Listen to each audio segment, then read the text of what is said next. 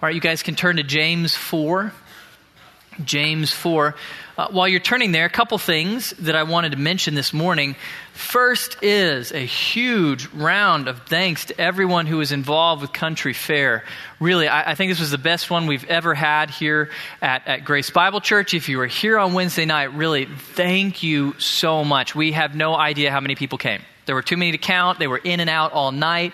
We had lots of visitors. We had lots of international students and families who've never been here to Grace, and they were introduced to Grace through Country Fair. So thank you so much. There were hundreds of you who volunteered to pull that event off. We really are grateful for that. So that's the first thing. Second thing I wanted to let you guys know, you may not know this, but about a year ago, the elders of Grace Bible Church commissioned Brian Fisher and Matt Morton and myself to write some Bible studies on 3 biblical characters, so Gideon, Daniel, and Peter, and Nav Press picked them up to publish, and so they're now publishing them worldwide.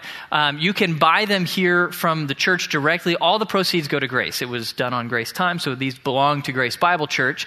If you buy them from us, almost all the money goes to the church. If you buy them from Amazon, almost all the money goes to Amazon. So if you'd like any of these studies, they're for sale in the foyer today and will be on sale regularly. So 3 character studies, if you want to go through those men's lives and learn from their example of faith.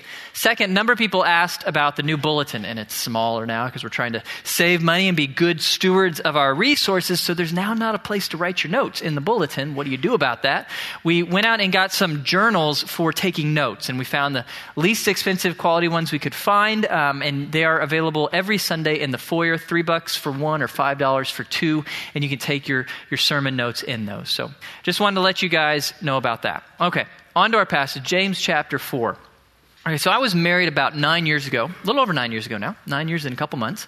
And early in our marriage, I went through this phase where I love to have whipped cream in my coffee. I don't know what inspired that. It only lasted for a few months. It was too sweet and I hated it. But for a few months, I just loved whipped cream in my coffee. It was perfect. And so my wife knew this. And about 2 months into our marriage, she went out and bought a tub of whipped cream to make a pie with. So she bought it midweek, and she was going to make the pie in the weekend. And she brought it, and she bought it and brought it home. And she said, well, Blake, I know you love whipped cream in your coffee. So just tonight, you can have a scoop of whipped cream in your decaf coffee. And I took that whipped cream. It was great. But she told me, don't do this again, because I need to have almost all of this whipped cream or I can't make the pie. So you won't get pie if you eat all this whipped cream. So I said, okay, no worries. I enjoyed it that night. Woke up the next morning with a craving for whipped cream. I wanted it badly in my coffee. And so I looked in that tub of whipped cream and I saw that little scoop last night was very tiny. It had taken very little of the whipped cream. Almost all the whipped cream was left. So I thought, well, I can do this again. That's no big deal. So I take out a little teaspoon and I take a little whipped cream and put it in my coffee and look back, and man, almost all the whipped cream is still there. So I thought, man, I can do that again. So I did it again the next day. I did it again the next day and the next day and the next day. And you know where this story is going. The weekend comes and Julie and I are in our little kitchen in our apartment, and she goes into the refrigerator to get the ingredients for making the pie, and she picks up that tin and cracks the lid, and we're both shocked to see I have used up over half the whipped cream. There is not nearly enough for the pie, so I get no pie. And the worst part of all, I really hurt my wife's feelings. She was really looking forward to making me this dessert, and I had ruined it. She felt a little bit betrayed. If she can't trust me with whipped cream, then what exactly can she trust me with in this marriage? My daily little compromise with the whipped cream had added up to a heaping helping of guilt and regret.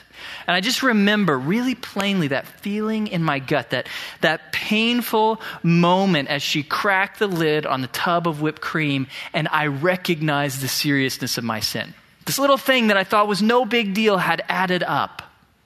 Well, that moment of the recognition of the seriousness of our sin is what our passage is all about this morning. James wants to crack the lid just a little bit, just crack the lid a little bit, and let us see the seriousness of our seemingly excusable sins. Those little sins in our lives that we feel like are no big deal. He wants to reveal to us just how serious they are. Now let's set this up. Last week, we entered into this subject of wisdom, and James is continuing that discussion of wisdom this morning. We studied wisdom last week, and we learned from Scripture that when the Bible uses the word wisdom, it means 3 things. There's 3 facets of wisdom. Wisdom biblically includes discernment. That's the ability to see what is best, and it includes skill. You are able to apply that discernment to your life so that you master every area of your life, every relationship, every task. And finally, it is a pattern. You don't just make one wise choice on one day, but wisdom is to make the right choice day after day after day so that you live a successful life. That is wisdom. But we discovered last week that there's a problem. We live in a world with two forms of wisdom.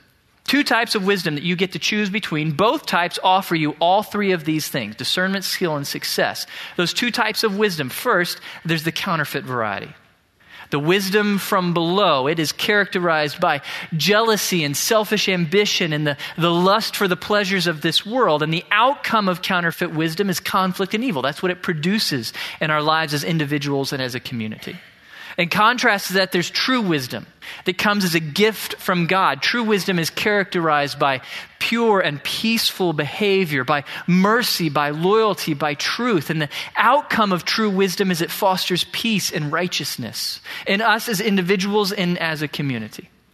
Now, you look at that list, and it's pretty obvious. We would like the one on the bottom. All of us would like true wisdom. Can have conflict and evil over here or peace and righteousness over here. I'll take the peace. Thank you very much. I'll take righteousness. So we want true wisdom, but how do you get it? How do you embrace God's true wisdom and reject the counterfeit wisdom that this world is trying to sell us every moment of every day? How do you do that? How do you turn away from the wisdom of this world and embrace the wisdom of God? Well, that question leads James to something bigger. A bigger question, a bigger issue, because this struggle that we face with trying to reject the wisdom of the world and embrace God's wisdom, that is just one symptom of a bigger problem. And now James is going to draw together everything that he has been working on all the way through the book. All the themes of the book come together in our passage this morning. We're going to look at the climax of the book of James. He's going to take everything that we've studied and bring it together into a climax where he reveals to us our fundamental problem. Where is it that we're going wrong in life? For all of us, what is the fundamental nature of our problem in life? He's going to reveal that, and then he's going to reveal God's grand solution. How God is going to solve this fundamental problem we have. So that is where our passage is going this morning. Let's go ahead and read the whole thing, starting in chapter 4, verse 4. Climax of the whole book of James, starting in verse 4. You adulteresses, do you not know that friendship with the world is hostility toward God? Therefore, whoever wishes to be a friend of the world makes himself an enemy of God. Or do you think that the scriptures speak to no purpose? He jealously desires the Spirit which he has made to dwell in us. But he gives a greater grace. Therefore, it says, God is opposed to the proud, but gives grace to the humble. Submit, therefore, to God. Resist the devil, and he will flee from you. Draw near to God, and he will draw near to you. Cleanse your hands, you sinners, and purify your hearts, you double-minded. Be miserable and mourn and weep. Let your laughter be turned into mourning and your joy to gloom. Humble yourselves in the presence of the Lord, and he will exalt you. In this passage, James begins with our fundamental problem. That's the subject of the first two verses. But as we walk through this passage, you probably realized really quickly, this is not going to be a fun passage to study. It's not a happy passage. It's a passage full of really harsh language. When you read this passage, when I read it, I imagine James being pretty angry. He's a little ticked off as he writes these words, full of all this really strong language. He calls his audience adulteresses, enemies against God, sinners, double-minded. Really harsh language. Now, if you're anything like me, the first time you listen to that language, your natural response is to push back. Man, James, I don't know what's in your crawl this morning, but you are not talking about me. These words cannot apply to me, right? I've never committed adultery against my wife. I'm not an enemy against God. I'm not out worshiping some other gods or turning people away from God. How could this passage apply to me? Reminds me when I was in 8th grade.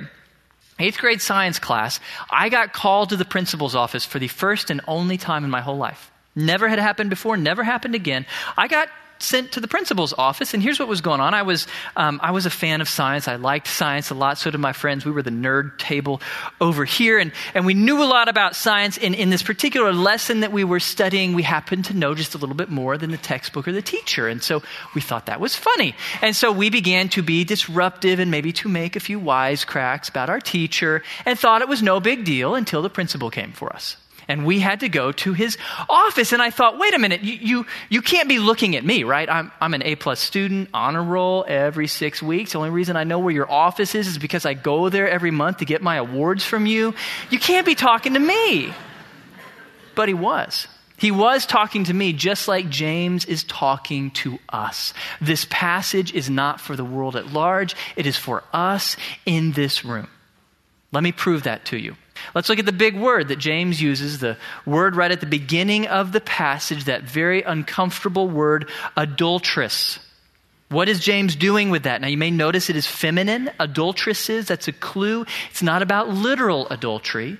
It's a common theme in Scripture to equate idolatry with adultery. Unfaithfulness to God with adultery and marriage. James is just picking up a common theme that we find throughout the Old Testament. Whenever God's people worshiped other gods, God called that adultery. He equated idolatry with adultery. You see it like in Jeremiah 3:20.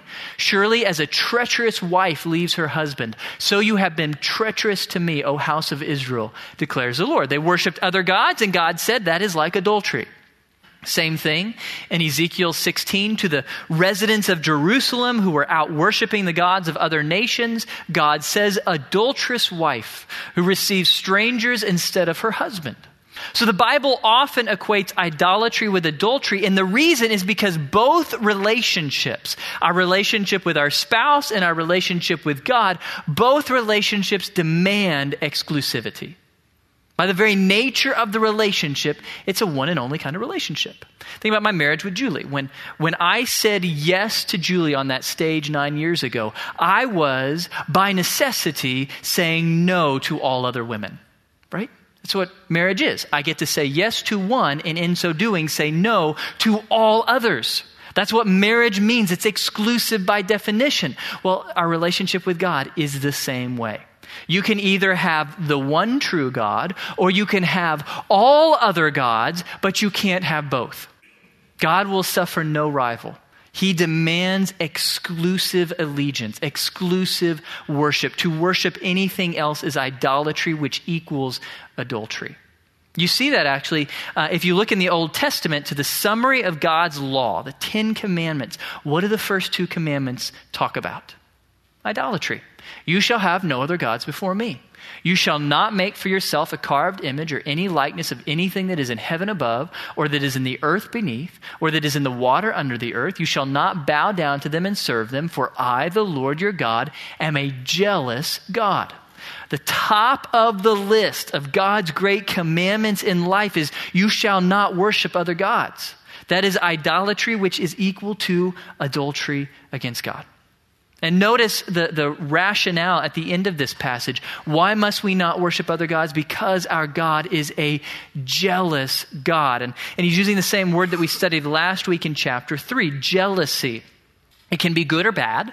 It in chapter 3 was bad. It was about us when we intensely crave the things that other people own. That's bad jealousy. But this is good jealousy.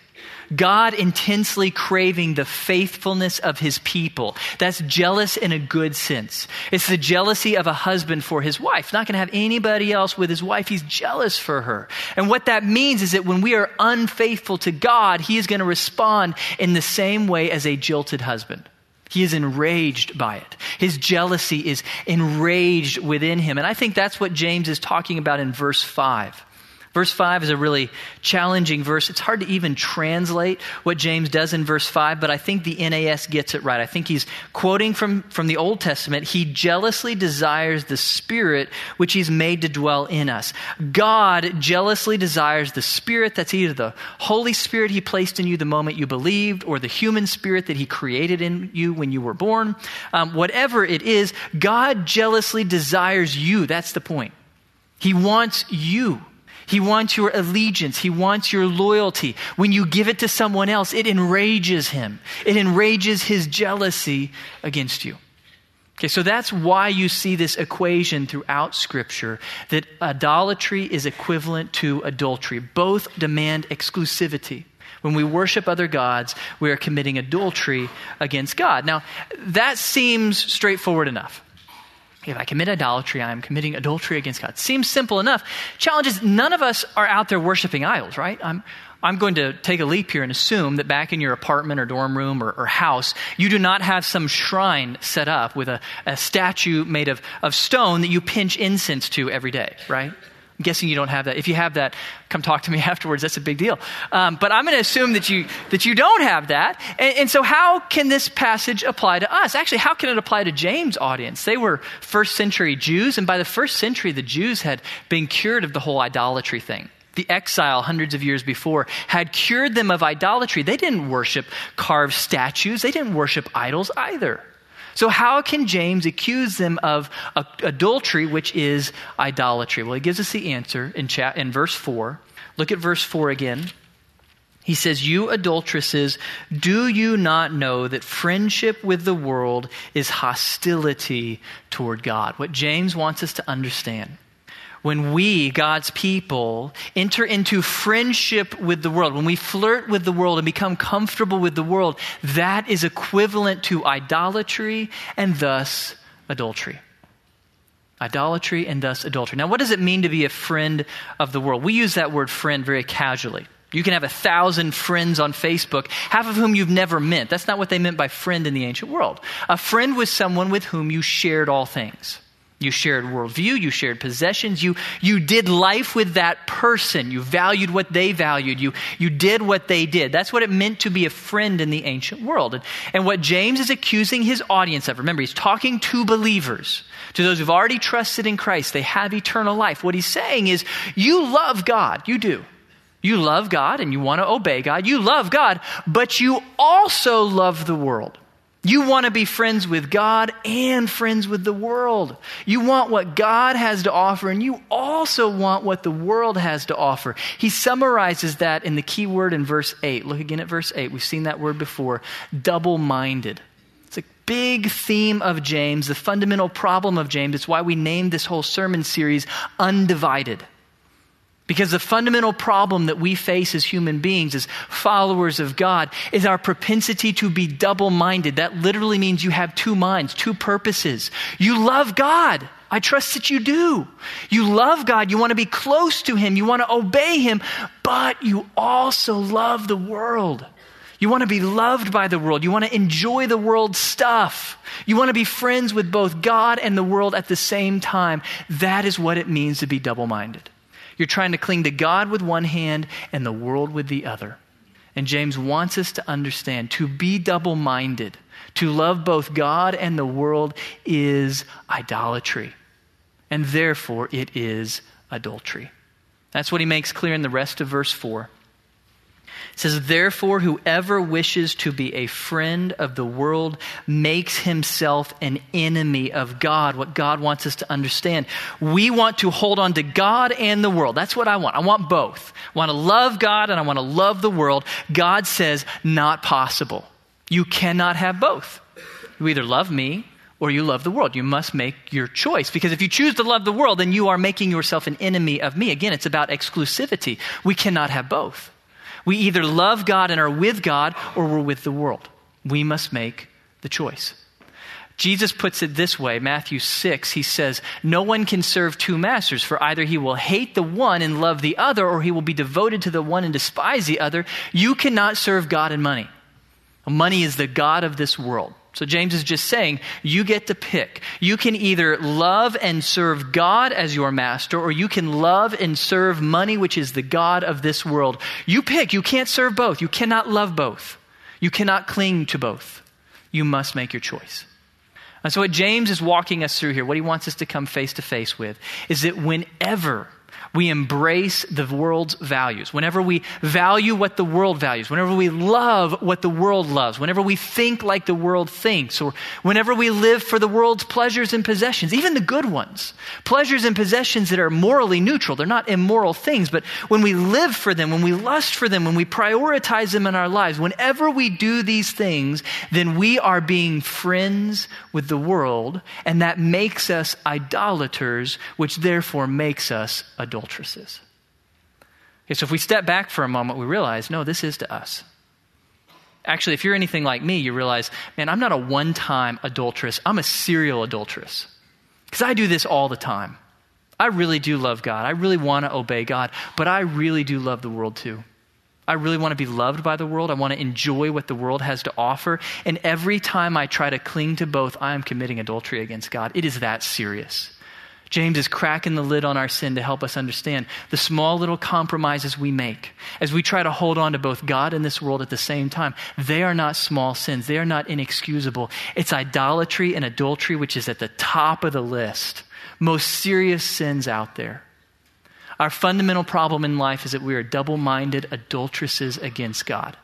Pretty harsh language that perfectly describes all of us. So that's our fundamental problem. Really serious stuff, really depressing stuff to look at this morning. The good news is the passage is not in there. We have this incredible problem that we are unfaithful to God, but God has a solution. One grand solution that begins in verse 6. Look with me at verse 6. He says, but he gives a greater grace. But he gives a greater grace. Probably if you read through that, you would just skip over that phrase. That wouldn't stop you in your tracks. Really short little phrase there.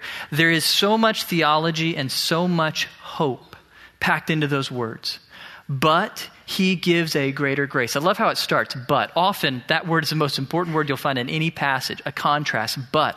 We have this incredible problem. We are unfaithful to God. We are continually unfaithful to God, but God gives a greater grace.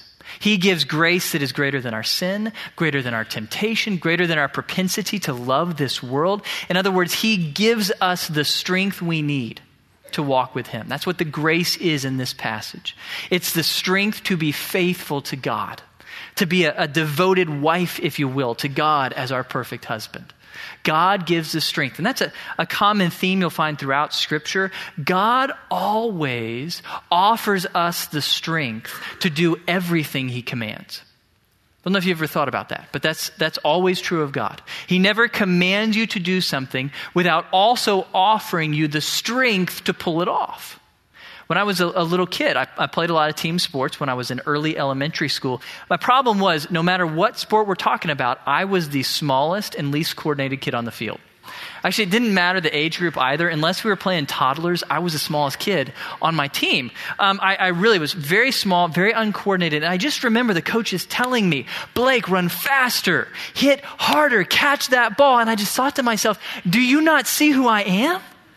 Do you not see my limitation? I can barely swing the bat, much less hit a moving ball. Are you kidding me? It was very frustrating to be in childhood athletics for me because I was told what to do but didn't have the ability to do it. Well, God never puts us in that situation. He never backs us into that kind of corner. If he has told you to do something, he is also offering you the strength to do it. That's what this promise is. We must be faithful to God. That is the command. But good news, God offers the strength to do that. He offers the grace we need to be faithful to him. But there is a catch. There's a catch. Notice whom God offers this strength to. Verse 6. He gives a greater grace. Therefore it says, God is opposed to the proud, but gives grace to the humble. God offers this strength, this grace, only to the humble, to those who will humble themselves before God. Now that's a key word in Scripture, to humble yourself, to paino. It means to lower or abase yourself. The word actually, originally it meant low-lying. It was to get low before someone. You think lowly of yourself. You put yourself down in front of another person. You recognize your smallness and your weakness compared to another. And here it's humility before God. So it means that we get on our knees before God. We lower ourselves before God, recognizing his infinite strength, his holiness, his greatness, recognizing how sinful and small and needy we are before him. That's the idea of humility. And when we do that, when we have this attitude of lowliness before God, this attitude of humility, then God steps in to help us. That's another common theme through Scripture. James is just hitting all of these common themes from the Old Testament. Isaiah 66, thus says the Lord, heaven is my throne and earth is my footstool. Where then is a house you could build for me? And where is a place that I may rest? For my hand made all these things, thus all these things came into being, declares the Lord. But to this one I will look, to him who is humble and contrite of spirit and who trembles at my word. God helps those who get down on their knees in front of him, who bow before him, who tremble before him. In contrast, if we have the opposite response, pride. Pride here, it just means self-sufficiency. You look at yourself and say, God, I got this figured out. God, I can do this on my own. I'm self-sufficient. I can do what you require in my own strength. If you say that, if you walk in pride, I can do this in my own strength, then God says, okay, I will give you your wish. I will let you do life in your own strength. And you know where that leads. What is the inevitable result if you try to do life in your own strength? You fail.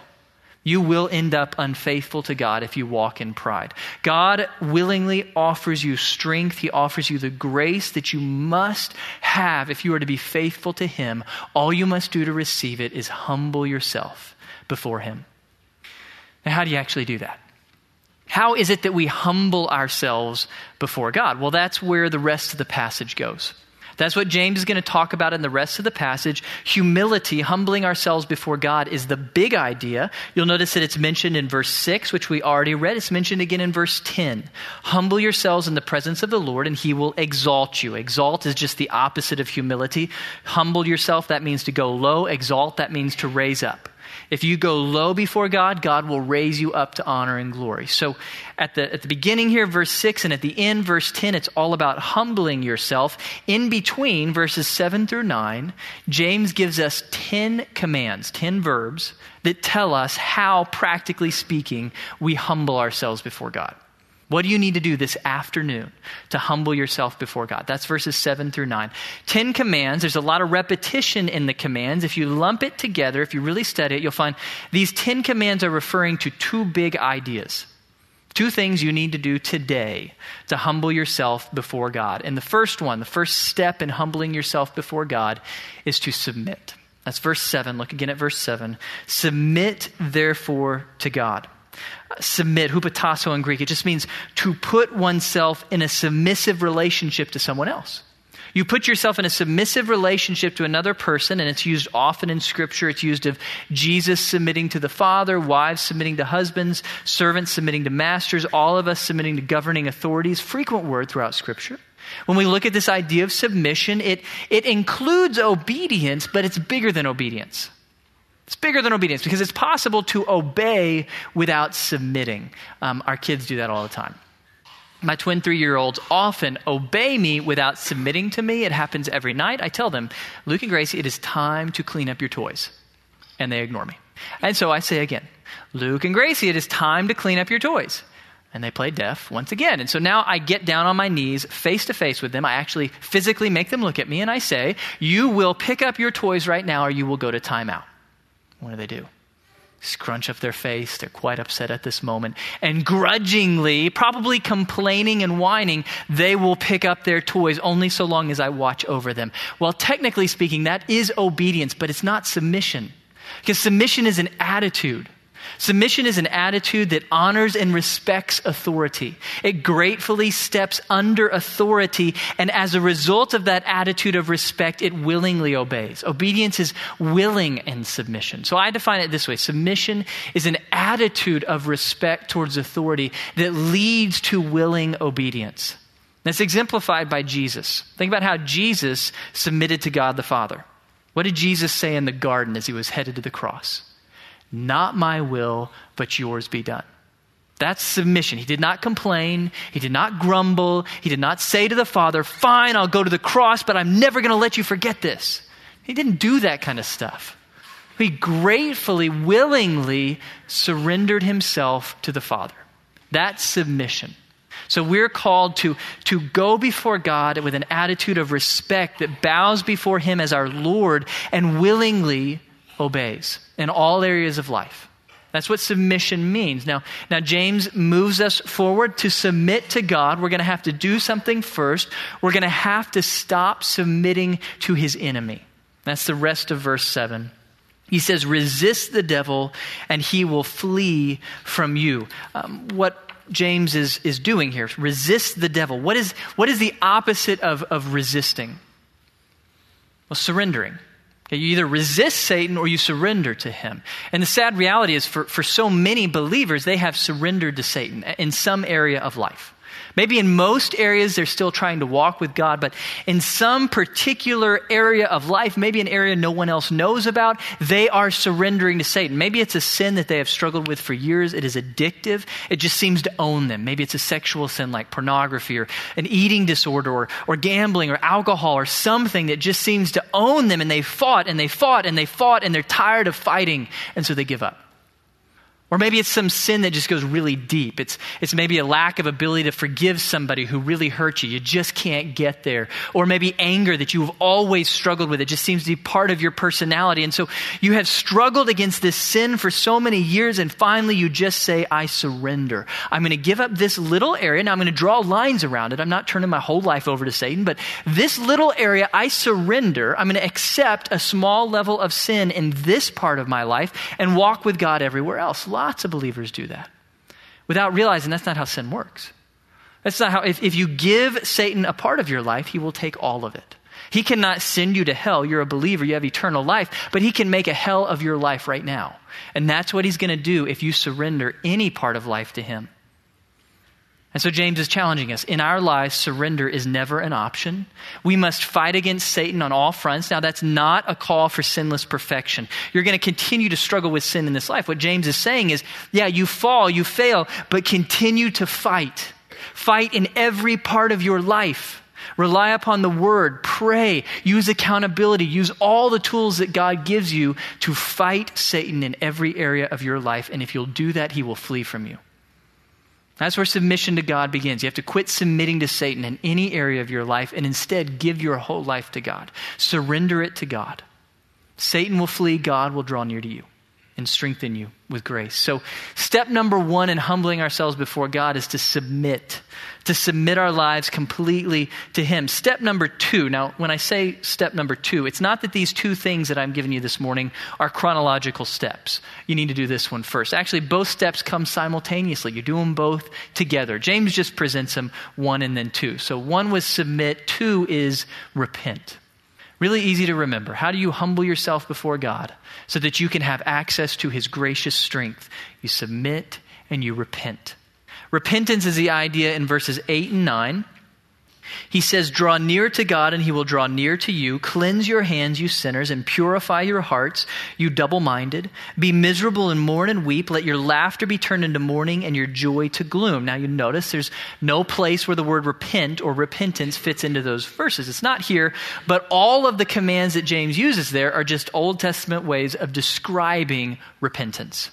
Repent is actually really common in the Old Testament. 12th most common verb in the Old Testament. The basic idea of repent is to turn. And when used of our relationship with God, it means to turn away from sin and towards God so that we escape God's punishment of our sin. Now, it's so frequent in the Old Testament. It's so common throughout the Old Testament because we need repentance so often in life. Every time you sin, every time you give in to sin, the proper response is to repent. Actually, whether you're a believer or an unbeliever, repentance is for everyone. Whenever we sin, the right response is to turn from sin and turn towards God. In this context, James is talking to believers, to us. What do we do when we walk in sin? We repent, and James describes that repentance with all of those words in verses 8 and 9. He begins by telling us repentance begins, really, the first step of it is to draw near to God. Draw near to God and he will draw near to you. Now, that imagery there, to draw near to God, presupposes that you have been far from God, right? You've been away from God, enjoying some sin over here, walking in selfishness or pride or just worldliness. You're just doing your own thing, not necessarily immoral kind of stuff, but you're just over here. The first step in repentance is to come home, to come back to God, to draw near to God in prayer, in confession, in worship, and in his word. That's step number one of repentance. It's pictured by the story of the prodigal son. You remember that one from Luke? Jesus talks about this guy who went off to live a life of immorality far from his father. And one day in the midst of his painful consequences, he wakes up and he sees what a mess he's made of his life and he feels regret over that. And so he decides, I want to be restored to my father. I want to come back to my father. What must he do first? He's got to go home. He's got to go back to his father. But you know how the story ends. Even while he's still a long way off, the father sees him and runs to him and embraces him and welcomes him back as a son. And that's what God wants to do for every one of us when we sin. When we sin, then we're the prodigal son. God longs to welcome us back in love and grace and forgiveness if we'll just come home. Just draw near to him in his word and prayer and confession and worship, and he draws us close. That's the first step of repentance. Second step of repentance is to stop sinning. That's what James is talking about in the rest of verse 8. Cleanse your hands. He's talking about deeds, sinful deeds we've committed. And purify your hearts. He's talking about sinful thoughts, sinful attitudes and motivations. When he talks about cleanse and purify, he's not just talking about washing up. He's talking about stopping sinning. Repentance requires us to turn away from sin. It doesn't mean you're never going to sin again, but it means that at this moment in time, you turn from sin and commit to obey God in deed, in word, and thought in all areas. So repentance, draw near to God, stop sinning, and finally, verse 9, be miserable, mourn, and weep. What is James doing there? You need to understand, James is not wanting you to be depressed. He doesn't want you to be gloomy. He doesn't want your basic attitude towards life to be dark and sad. What James is talking about here, remember, we have an audience who has been sinning, but they think it's no big deal. All of our sins are small. And so as a result, verse 9, they're laughing. They're joyous with the world's joy. They're having all kinds of fun, not recognizing the seriousness of all the sins they're committing. What James is calling them to is not a lifetime of gloom, but a moment of decisive grief over their sin. He is calling them to be saddened about their sin, to see their sin like God sees it. We in the New Testament, we call that confession. So what confession means, to agree with God about the seriousness of your sin. It's that moment when you get on your knees and weep over your sin and grieve over it and say, God, this was not small. This was not excusable. This is horrible what I did. That's what he's talking about here, this moment of grief over our sin. And just to clarify, we need to be clear, this is grief over the sin itself, not over the consequences. The guy who has been having all kinds of affairs, and all of a sudden on affair number 3 or 4, he suddenly gets caught and it's brought to light and everybody knows about it. And he feels all this grief over the fact that he got caught. That's not repentance. That's not repentance. That's just sadness over the fact that there's consequences for sin. Grief is to weep over the sin itself, to regret that you ever gave into that sin in the first place. To repent is to draw near to God, to turn away from sin, and to grieve over our sins like God grieves over our sins. So let's draw this together. Let's summarize. James wants us to understand, as followers of God, we've committed some pretty serious sin. Every time we try to cling to the things of this world, to love God, but also love this world, to pursue what this world offers us, the fame, the power, the possessions, the pleasures. When we try to be both friends with God and friends with the world, we're being idolaters. And that's adultery in God's eyes. That's serious stuff. But God offers grace. He offers strength to be faithful to him if we will just humble ourselves before him. And to do that, today, to humble yourself before God means that you submit.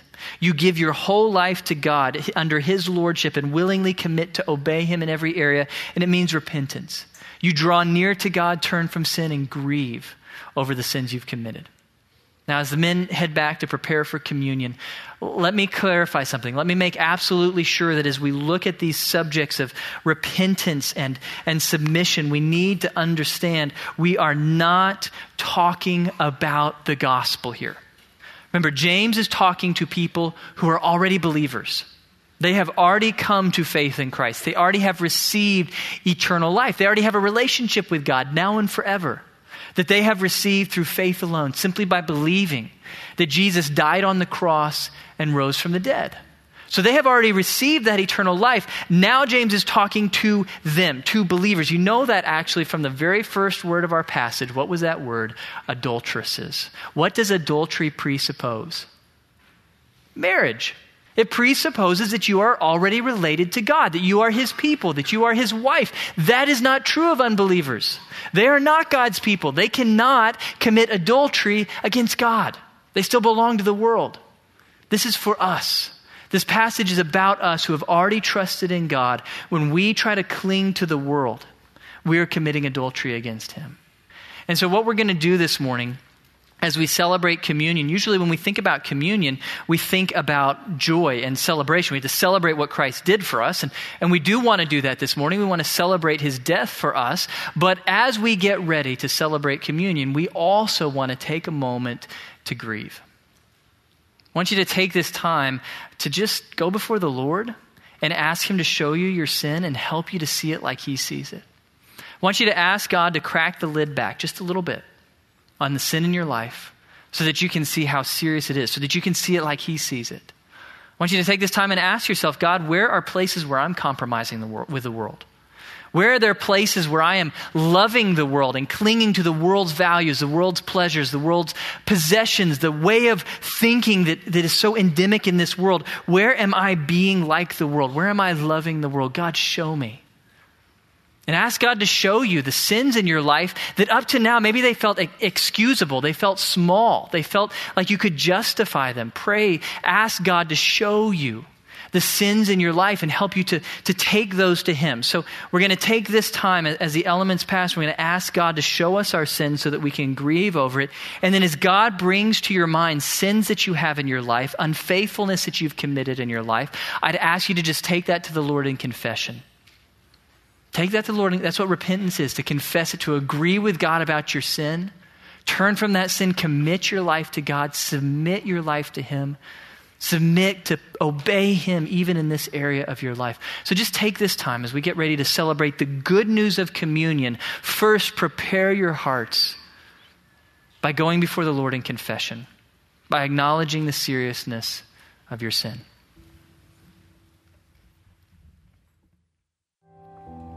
1 Corinthians 11, Paul says, "For I received from the Lord that which I also delivered to you. That the Lord Jesus, in the night in which he was betrayed, took bread, and when he had given thanks, he broke it and said, 'This is my body which is for you. Do this in remembrance of me.'"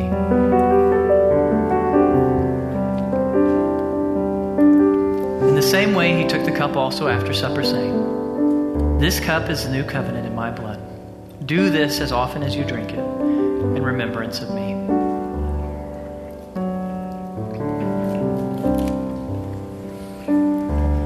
Heavenly Father, we thank you for the grace that we have in Jesus Christ. We thank you that he died for our sins and rose from the dead so that we can have forgiveness and eternal life. And we pray for any person in this room who has not yet received that free gift through faith. Please, Lord, open their eyes, help them to believe that your Son really did die for them, to pay the price of all of their sins, and rise from the dead so that they could have a relationship with you now and forever. I pray, Father, overcome whatever keeps them from believing that truth. Father, for all of us who have trusted in Jesus, Father, we come before you this morning and we confess we have been unfaithful. You have always been faithful to us. As a perfect father, a perfect husband, you have done nothing but love us every day of our lives. And yet, Lord, so often we have not loved you. We have loved the world instead. We have pursued the pleasures and possessions of this world. We have bought into its values, into its way of thinking. Lord, we've been unfaithful to you. Please forgive us for that, Lord. We pray this morning that you would give us clean hands and pure hearts to worship you and exalt you, to live for you above all else. Thank you for your Son. In his name we pray. Amen. Now let's respond in worship.